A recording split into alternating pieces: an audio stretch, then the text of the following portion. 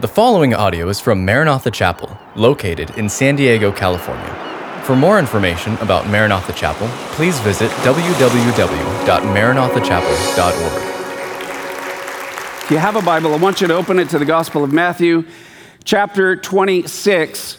And the title of the message for today is The Test of Character. And we're going to be talking about Jesus as he was betrayed by one of his own disciples, a very infamous character named Judas Iscariot, and then his arrest, and then beginning to set up the whole trial that will lead to Jesus going to the cross.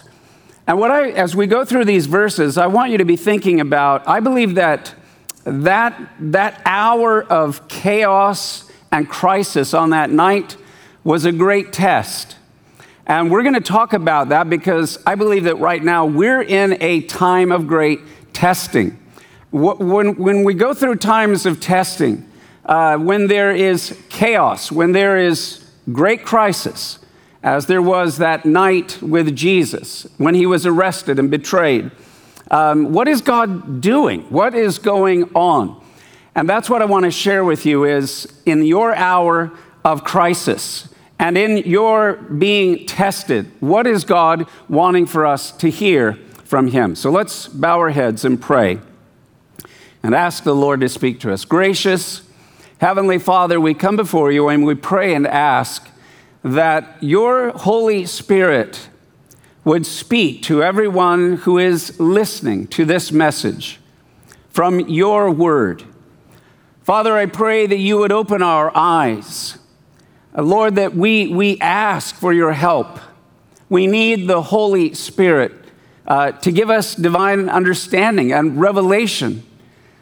Right now in our nation, within our culture, within our time, and literally around the world, we are in an hour of great chaos. We are in a time of great crisis. And Father, I want to pray in the name of Jesus, you would bring the healing, comforting presence of the Holy Spirit.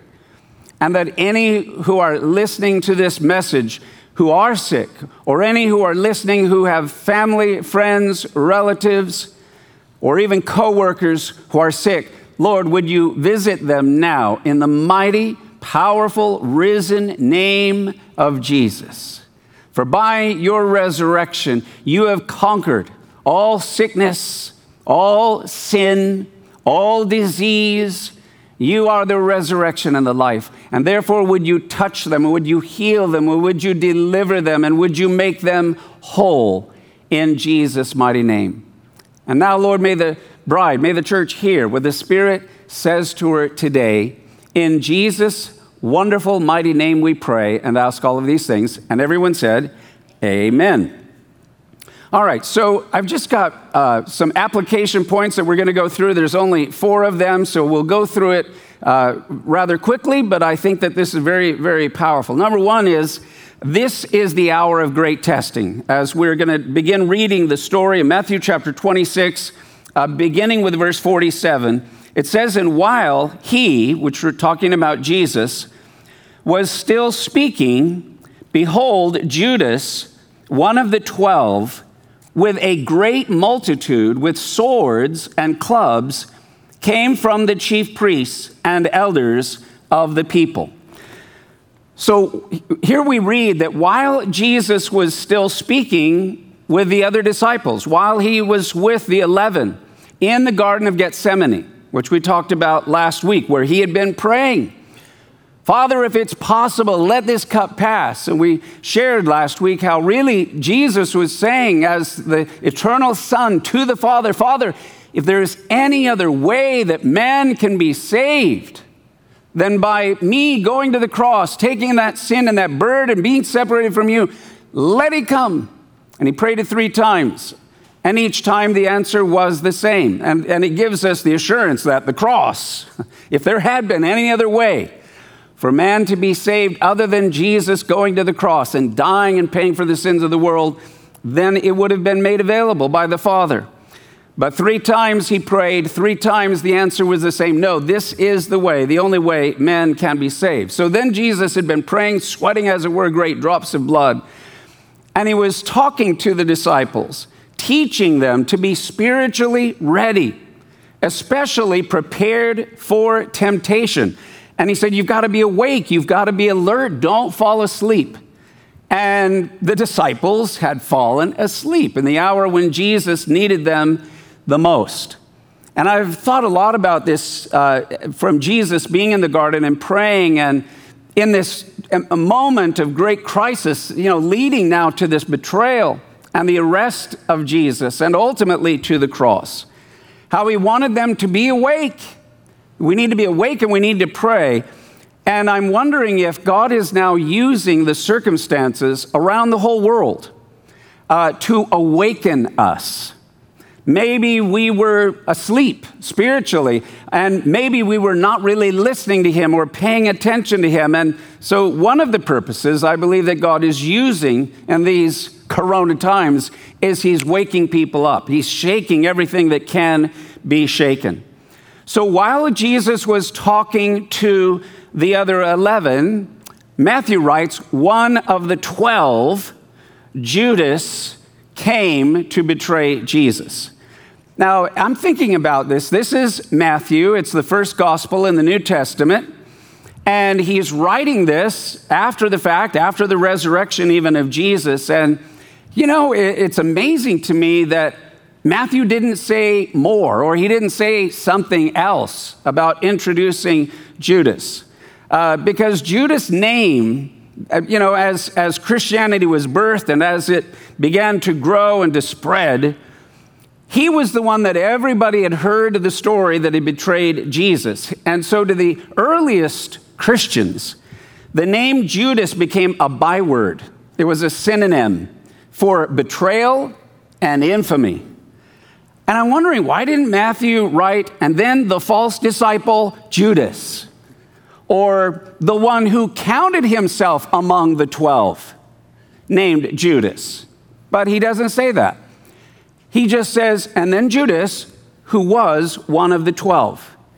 And not only does Matthew write that way about Judas Iscariot, but the other Gospels, Mark and Luke and John, whenever they refer to Judas, they just say he was one of the 12.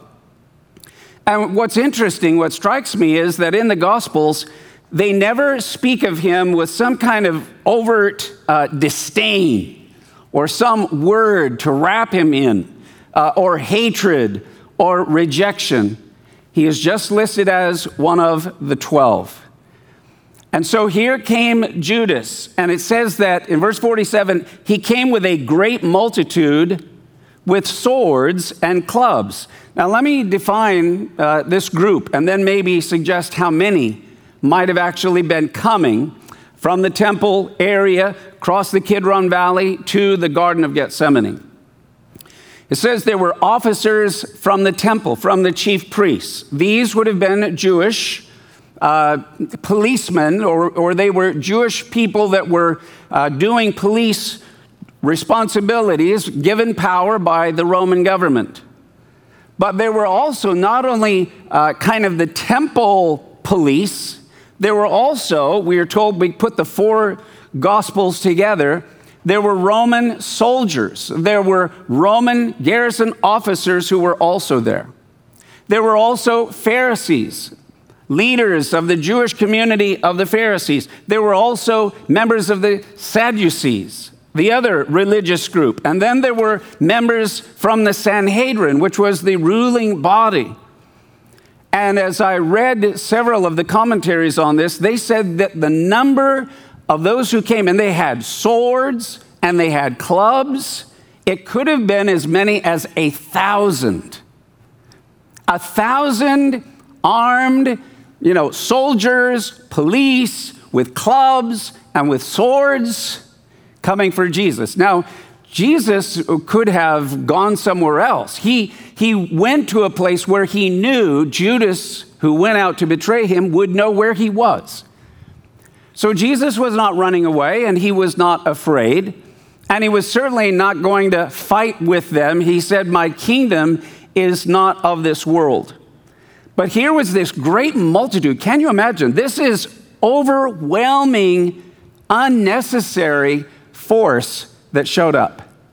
But Jesus had no intention of dodging them, trying to hide from them. In fact, he was ready and prepared to meet them. You know, sometimes you'll hear a story where there's somebody that maybe for political reasons or other reasons, they've done something wrong.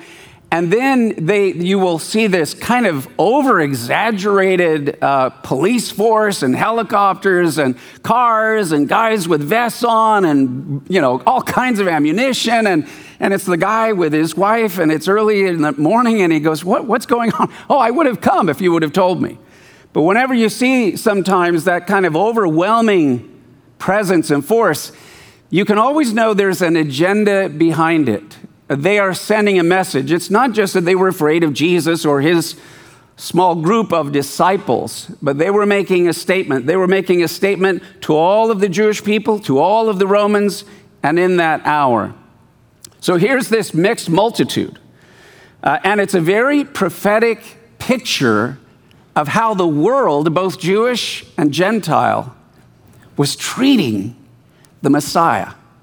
This is after 3.5 years where Jesus had done nothing but do miracle after miracle, healing after healing, signs and wonders that had never been seen before. No prophet in all of Israel's history had done the supernatural, powerful kinds of miracles. He could speak to nature and it obeyed him. He could rebuke the demonic spirits who knew who he was and cast them out. Fevers were obviously nothing to him. Blind eyes, deaf ears, the inability to speak if they were lame, and even some who were dead.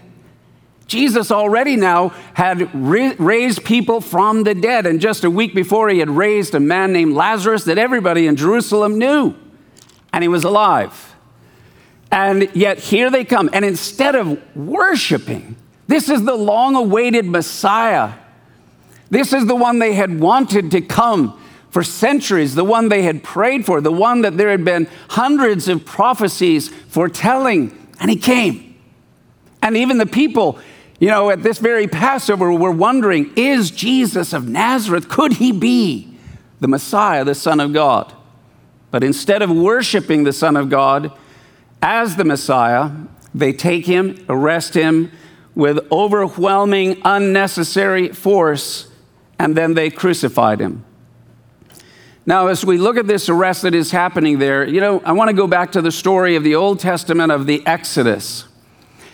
The Exodus was the number one story of God's sovereign divine intervention. It's where God allowed himself to be seen and known and revealed on the earth.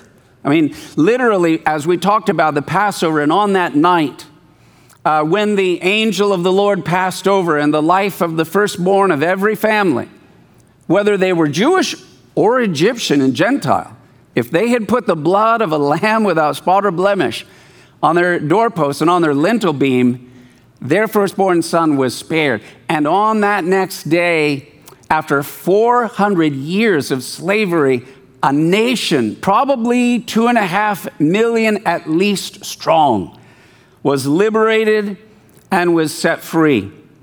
And they went out, and as they went out, God manifested his divine presence. There was a cloud by day. You literally could see a physical manifestation of the supernatural presence of God. From the least and littlest all the way to the eldest of them, that's God. And then they began following that cloud.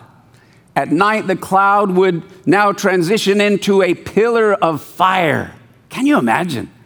A whole generation of Jewish people who could see God were now going out into the wilderness for the next 40 years. And this time in the wilderness, why did God bring them into the wilderness? So I want to share with you a scripture, Deuteronomy chapter 8, verse 2. And you can read it along with me if you're at home. Why don't they just go from the Exodus to the Promised Land? Why must they go into the wilderness? And it tells us in Deuteronomy chapter 8, verse 2, it says, "And you shall remember that the Lord your God led you all the way these 40 years in the wilderness." And now he tells them why. Why did we go through the wilderness? What was the purpose? What was the 40 years all about?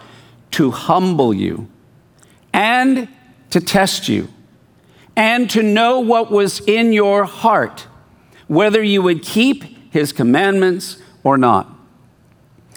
In other words, God had a purpose. Yes, he had delivered them. Yes, he had a promised land for them. Yes, they were going to have a new identity. Yes, they were going to go into this glorious new land where a kingdom would come and where they would set up the temple and be a light to the nations of the world. But before they could get there, there was a time of transition. And the purpose of that transition was to test them. And it wasn't to test them so that God could find out what was in their hearts or that God could discover whether or not they're going to listen to him or follow him or obey him. God knows everything. But he tested them to humble them so that they could know what was in their hearts and to see if they would come to an understanding that they would choose the character of following the Lord and being obedient to him. If I could put it this way, from the night of Passover, on their way to the promised land, they had to go through a 40-year time of transition. And it was a time of testing. Well, here's how I feel as I was praying and thinking about this, meditating on this particular message right now. I feel like this is where we are. We're at the end of April. We're now ready to go into a new month of May. We've been battling this plague, this virus, and we're praying and asking for God's divine intervention and help. And it is a time of testing. And I really believe that this next month, because now, I think Sean already mentioned and said how they're making some little changes, starting to open things back up. Okay, you can now go to the beach or you can surf or kayak or whatever. So we've kind of reached the peak of the mountain. Now we're going back on the other side. It's a time of testing. It's going to be a time of transition. And God is testing us. And look, I am very, very aware that behind the scenes, because we've never been this way before. Joshua says in chapter 3, verse 4, he goes, as we go, we've got to follow the glory of the Lord and follow the cloud of God's presence. We've never been this way before. I think that's very true for our country and for our generation right now.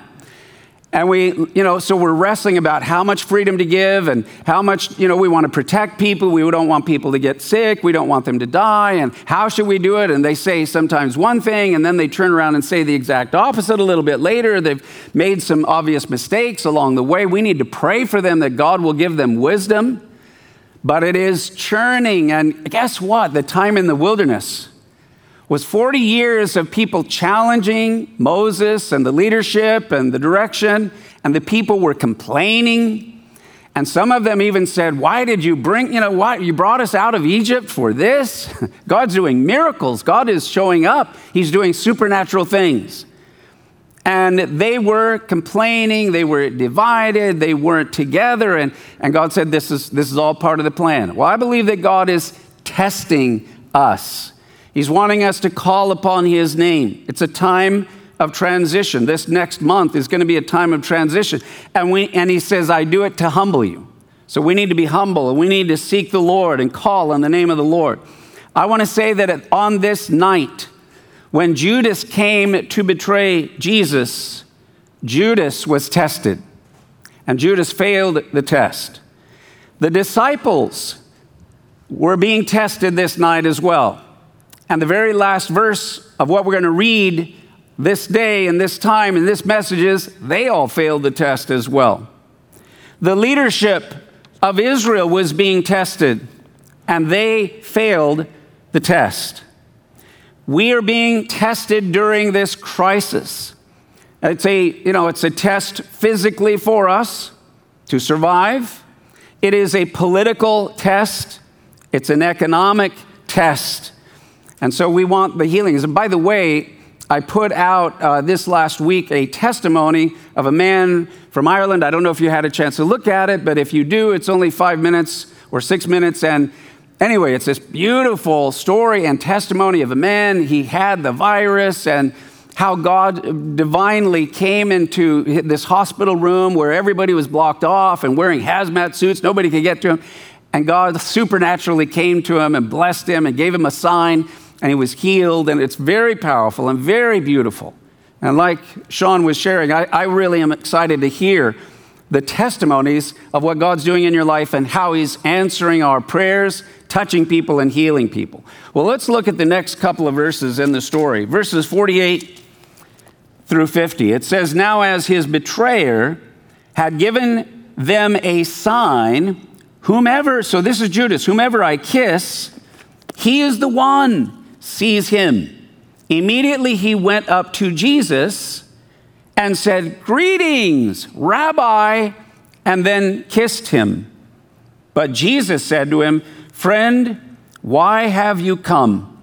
And then they came and laid hands on Jesus and took him."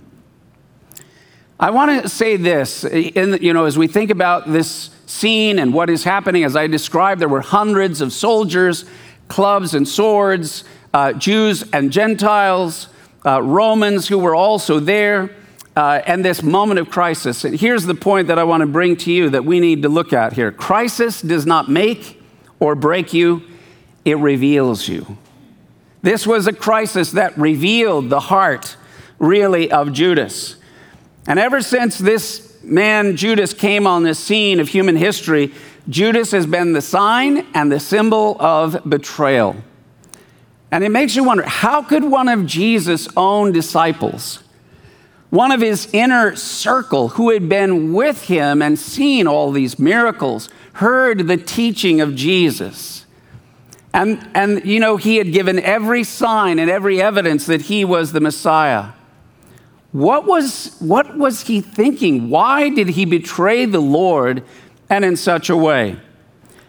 And we are not given explicitly the answer to that, but we can, surmise somewhere, some way, Judas became disenchanted with Jesus' ministry.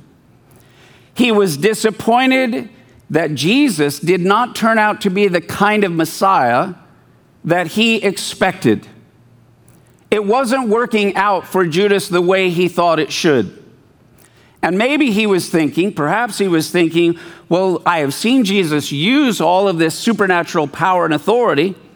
Why doesn't he use his obvious power and authority, supernatural powers, to overthrow the religious leaders and Rome and establish the kingdom immediately and bring it now? Maybe he was even trying to force his hand that if I do this, then he will demonstrate those powers. And if he doesn't, then he is not the Messiah that we would like. And so here, as Judas is being tested, he was looking at the only perfect human being who has ever lived or walked on the face of the earth. Love. Everything Jesus did was motivated by love. The power of God, the glory of God, the intimacy of communion and fellowship between Father and Son was demonstrated daily. And he had been so close to Jesus. How could he have been disappointed with the Lord? But I want to ask this question. Are there some of you that maybe God has not turned out the way that you thought he would? He has not used his power. He's God. He's all powerful. He controls all things. And I don't understand why he allowed this to happen in my life or why he allowed that to happen. It doesn't seem to make sense. And so you build a case little by little, and before you know it, you're rejecting. Well, if that's the way you are, then I don't want to be with you, or I don't want to be part of you. Well, that's exactly how Judas was thinking. Instead of teaching the disciples about how to conquer the world and control the world, Jesus was instead teaching his disciples how to surrender their lives to the Holy Spirit and surrender their lives to the will of the Father in heaven, and how to love one another and serve one another. And instead of getting richer and richer, they were becoming poorer and poorer. Even though Judas held the purse and he took things financially if he needed them. We find out from the Gospels as well. But following Jesus was, in Judas' mind, going nowhere but the cross. And he wanted out. Now, I want to make this one point because Judas becomes a warning. Jesus said about Judas, and I want to say this, that Jesus loved Judas. Jesus went to the cross for Judas, just like he did for every other human being. And though he knew what Judas would do from the beginning, and it had actually been, predicted and prophesied that he would be betrayed, yet Jesus loved him, reached out to him, was sincerely wanting for Judas to not betray him, and yet he did.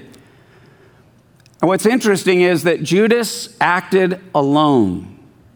He betrayed Jesus alone. If he was so disappointed or disillusioned, why didn't he grab another disciple and say, hey, this isn't working out the way I thought it should?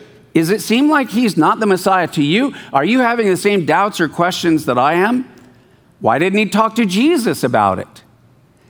Judas gave the appearance for 3 years that I love you, I follow you, I trust in you. But on the inside, he had all of these fears, all of these worries, all these concerns, all of these doubts, and finally all of this rejection. But he never let what was inside be open and honest on the outside with Jesus. In fact, the way that he now betrays Jesus, where it says he came up and gave Jesus a kiss, for those who have been to the Middle East, you know that it's part of their culture that if you want to show respect for position or elders or religious people or whatever, that you kiss them, or you might kiss them on the hand. But there is another word that is used that describes one of fondness, of relationship, of intimacy, of friendship, if not family itself. And there you kiss them on the cheek, but you don't just kiss them once. It's like, you're kissing them and kissing them and kissing them. I love you, your family. So what's interesting is that while Judas that night had already made an arrangement, I'm going to betray him, he wanted it to appear to Jesus as well as to the disciples that, I just happen to be here, and there's my rabbi, I love you, and I just am so affectionate toward you, and he's kissing and kissing and kissing him, and then acting surprised like, what are all these soldiers here, and now they're taking you away. In other words, Judas wanted to hold the appearance of being a follower of Jesus, when in reality he had already betrayed him. That is, and that, I believe, broke Jesus' heart more than all the rest, and even the betrayal of Peter, because he knew what was inside of Judas. He knew that he was feigning innocence and affection. He was keeping up appearances. And what Judas did not realize is that he, in that act, betrayed with a kiss, or kisses, the dearest friend that he had ever have for all of eternity. And it just is so sad. It's so sad. Well, let's look at the next life lesson that we can see within our story here. Let's read verses 51 through 53. It says, and suddenly one of those, so that right after Judas came up, Rabbi, there you are, Jesus. And now they go, okay, that's the guy. Suddenly, one of those who were with Jesus stretched out his hand and drew his sword. He struck the servant of the high priest and cut off his ear. But Jesus said to him, put your sword in its place, for all who take the sword will perish by the sword. Or do you think that I cannot now pray to my Father, and he will provide me with more than 12 legions of angels? Wow. I put here, character is revealed by the choices we make in the midst of crisis.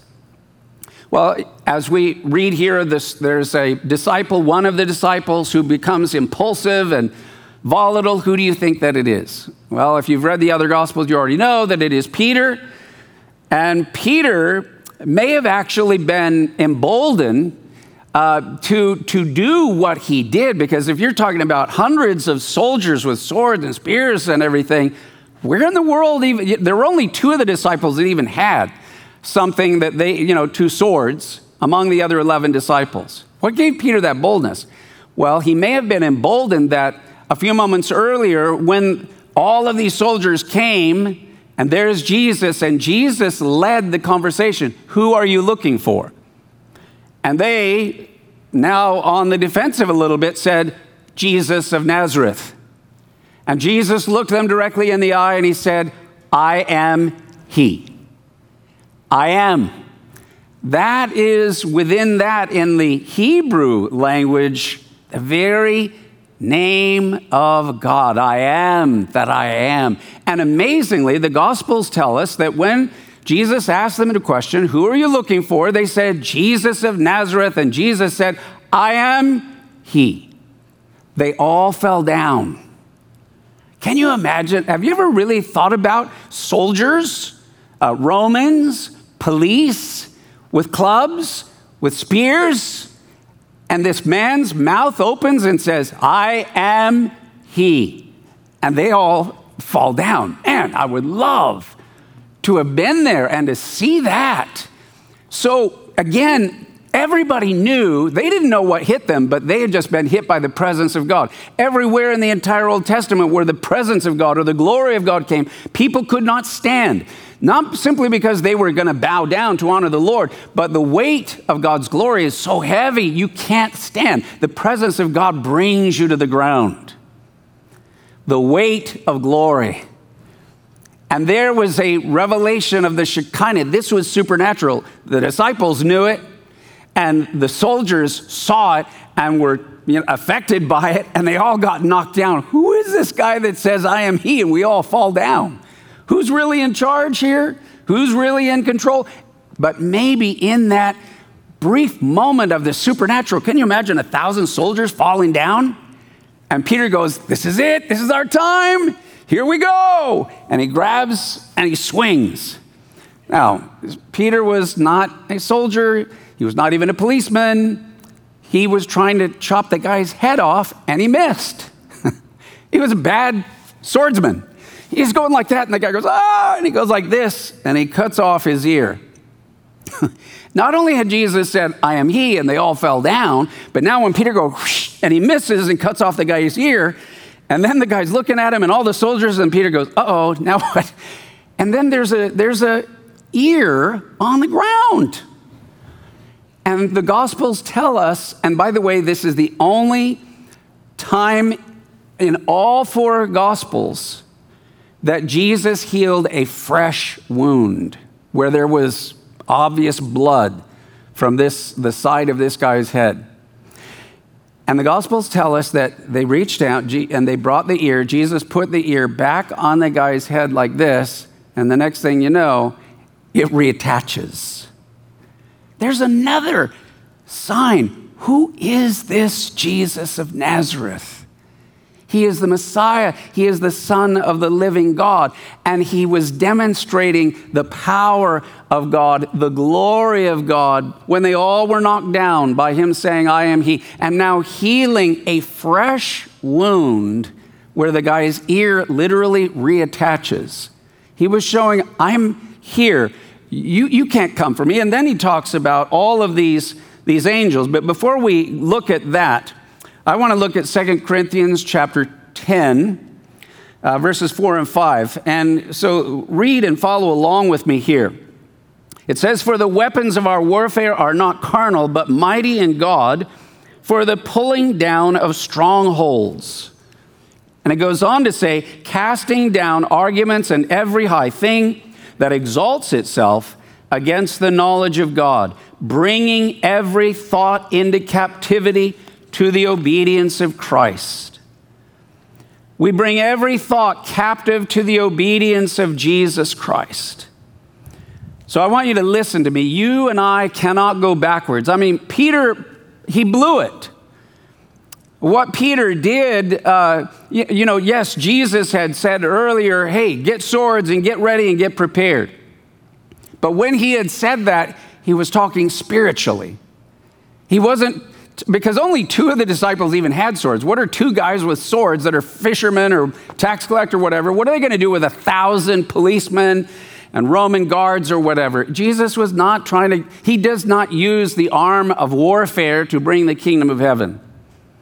And that's why later the Apostle Paul, who saw the glory of the Lord in Jesus and was transformed and saved and born again, is the one who wrote, for the weapons of our warfare in the kingdom of heaven against the fallen kings and gods of this world are not carnal, they're not fleshly, but they're mighty through God to the taking down of every evil stronghold. And how do we do that? By taking every thought captive to the obedience of Jesus Christ. Now, Peter in the test blew it. Peter could not go back and undo what he'd already done, let alone later denying the Lord 3 times, which is going to happen. So what do you do when you've already really blown it? You've already failed the test. Listen, you and I cannot go backwards in our past mistakes and past failures and change what we have done. But here's what we can do. We can say, Lord, I humble myself before you, and I want to be a different man. I want to be a different woman. I want to be a man of character. I want to be a woman of God. I want to be a child of the Spirit. And from now on, when I have a fleshly thought or a fleshly solution to something, I want to take that thought captive to the obedience of Jesus Christ. I want to be a person of character and of integrity and of loving kindness. And by the way, do you know this is what Peter did? Peter couldn't go backwards, but guess what? Peter would go forward, and Peter repented, and he received forgiveness from the Lord, and he became a mighty man of God and a man of the Spirit. And he wrote letters that were included in the New Testament, God's inspired word, and he ended his life by being a martyr. Peter himself, according to church historians tell us, was martyred. He was crucified, even by story upside down, for he said, I'm not worthy to be crucified as my Lord was. So he became a different man, a godly man, a spiritual man, because he began to take his thoughts captive to the Lord. And then verse 53 talks about Jesus saying, hey, no, that's not what I'm about. I'm not here to fight these guys in a physical way. In fact, I'm really here to fulfill prophecy. And my Father is required through prayer that I go to the cross. He says, I could have called 12 legions of angels. A Roman legion was composed of 6,000 soldiers. So if he says, I could have called 12 legions of angels, Jesus is saying, do you not know that I could right now give the word and they're there ready and waiting? 72,000 angels would show up just like that. And these guys here would be no contest for them. Can you imagine 72,000 angels? That's the number that Jesus was referring to. And one story in the Old Testament tells us that this battle between Israel and Assyria, and God sent one night, one angel, and that night 185,000 of the enemies of God's people died in one night. So if one angel can take out 185,000, you can only imagine what 72,000 would do. So the point was not a battle fighting in the flesh. This was all about the will of God. Well, let's go to the next point here of application. Prophecy demonstrates that God is in charge. Look with me at verse 54. It says in verse 54, how then could the scriptures be fulfilled? So after saying I could have called 72,000 angels, Jesus says, no, that's not what I'm about here today. For then how could the scriptures be fulfilled that it must happen thus? In that hour, Jesus said to the multitudes, have you come out as against a robber with swords and clubs to take me? I sat daily with you, teaching in the temple, and you did not seize me. But all this was done that the scriptures of the prophets might be fulfilled. And then all the disciples forsook him and fled. Everybody failed the test that night. But I want to say this, prophecy demonstrates that God is in charge. And I want to say that on that night, there was a tremendous crisis. There was a lot of fear for a lot of reasons. There was great chaos. But God Almighty was in the midst of the crisis. God Almighty's plan was even unfolding in the midst of the chaos that night. This was the plan and the purpose of God all unfolding, which he had already declared through his prophets. Everything that was happening that night had already been pre-known and predetermined and predicted and prophesied that it would come to pass. And this was a prophecy 700 years before Jesus came to this night. It's in the book of Isaiah, chapter 53. Listen to what the prophet Isaiah said would happen to the Messiah when he came to his own people, the Jewish people. Isaiah says the Messiah would be betrayed. Then it says, and he'll be betrayed by a friend. He will be despised and forsaken by men. He will also be a man of great sorrows, very moved emotionally, tenderness, compassion for the people of Israel and for the world. He will also be acquainted with grief. He has just come from praying and sweating, as it were, great drops of blood for the people of the world. Isaiah said he, the Messiah, will be smitten of God. He will be afflicted. He goes on to say he will be pierced through for our transgressions. The Messiah will be crushed, Isaiah said, for our iniquities. He will be chastened, but it will be for our healing and our well-being. Isaiah goes on to say, and this really is very moving and touching, that the Lord was pleased to crush him, putting him to grief. Why? If he would render himself as a guilt offering, for he will justify multitudes, and he will bear their iniquities. This was the plan of God. This was the purpose of God. This wasn't something that happened to Jesus or they took advantage of him. God had known it. God the Father had planned it. He had predicted it. He had laid it out. Jesus had grown up his whole life preparing for it, and now was willing and able to give himself for the Father's will, if this is what it will take. He loved us enough to lay down his life. The Father loved us enough that he gave his Son, that whoever would believe in him should not perish, but have everlasting life. So whatever the world's purposes might be, whatever their plans were, they didn't realize that by crucifying Jesus, both the Jewish people and the Gentiles through the Roman military were accomplishing Scripture. They were accomplishing the Jewish Scriptures. And the prophets had foretold all that would happen. So we're going to stop there for right now, but I want you to notice that as the disciples' faithfulness decreased, until not only did Judas betray him, but all the rest of them fled into the darkness and abandoned Jesus alone that night. So as their faithfulness decreased, Jesus demonstrated his power and his glory and his character and his integrity and his loving kindness more and more and more and more. In the hour of chaos, in the hour of crisis, the beautiful character that came through Jesus was literally, that has to be God manifest in human form, the Son of God that takes away the sins of the world. Thank you for listening to this podcast from Maranatha Chapel. If you haven't already, please subscribe for weekly messages. Feel free to share this podcast and join us for our weekend services held Saturday evening or Sunday morning. Visit our website at www.maranathachapel.org for more information.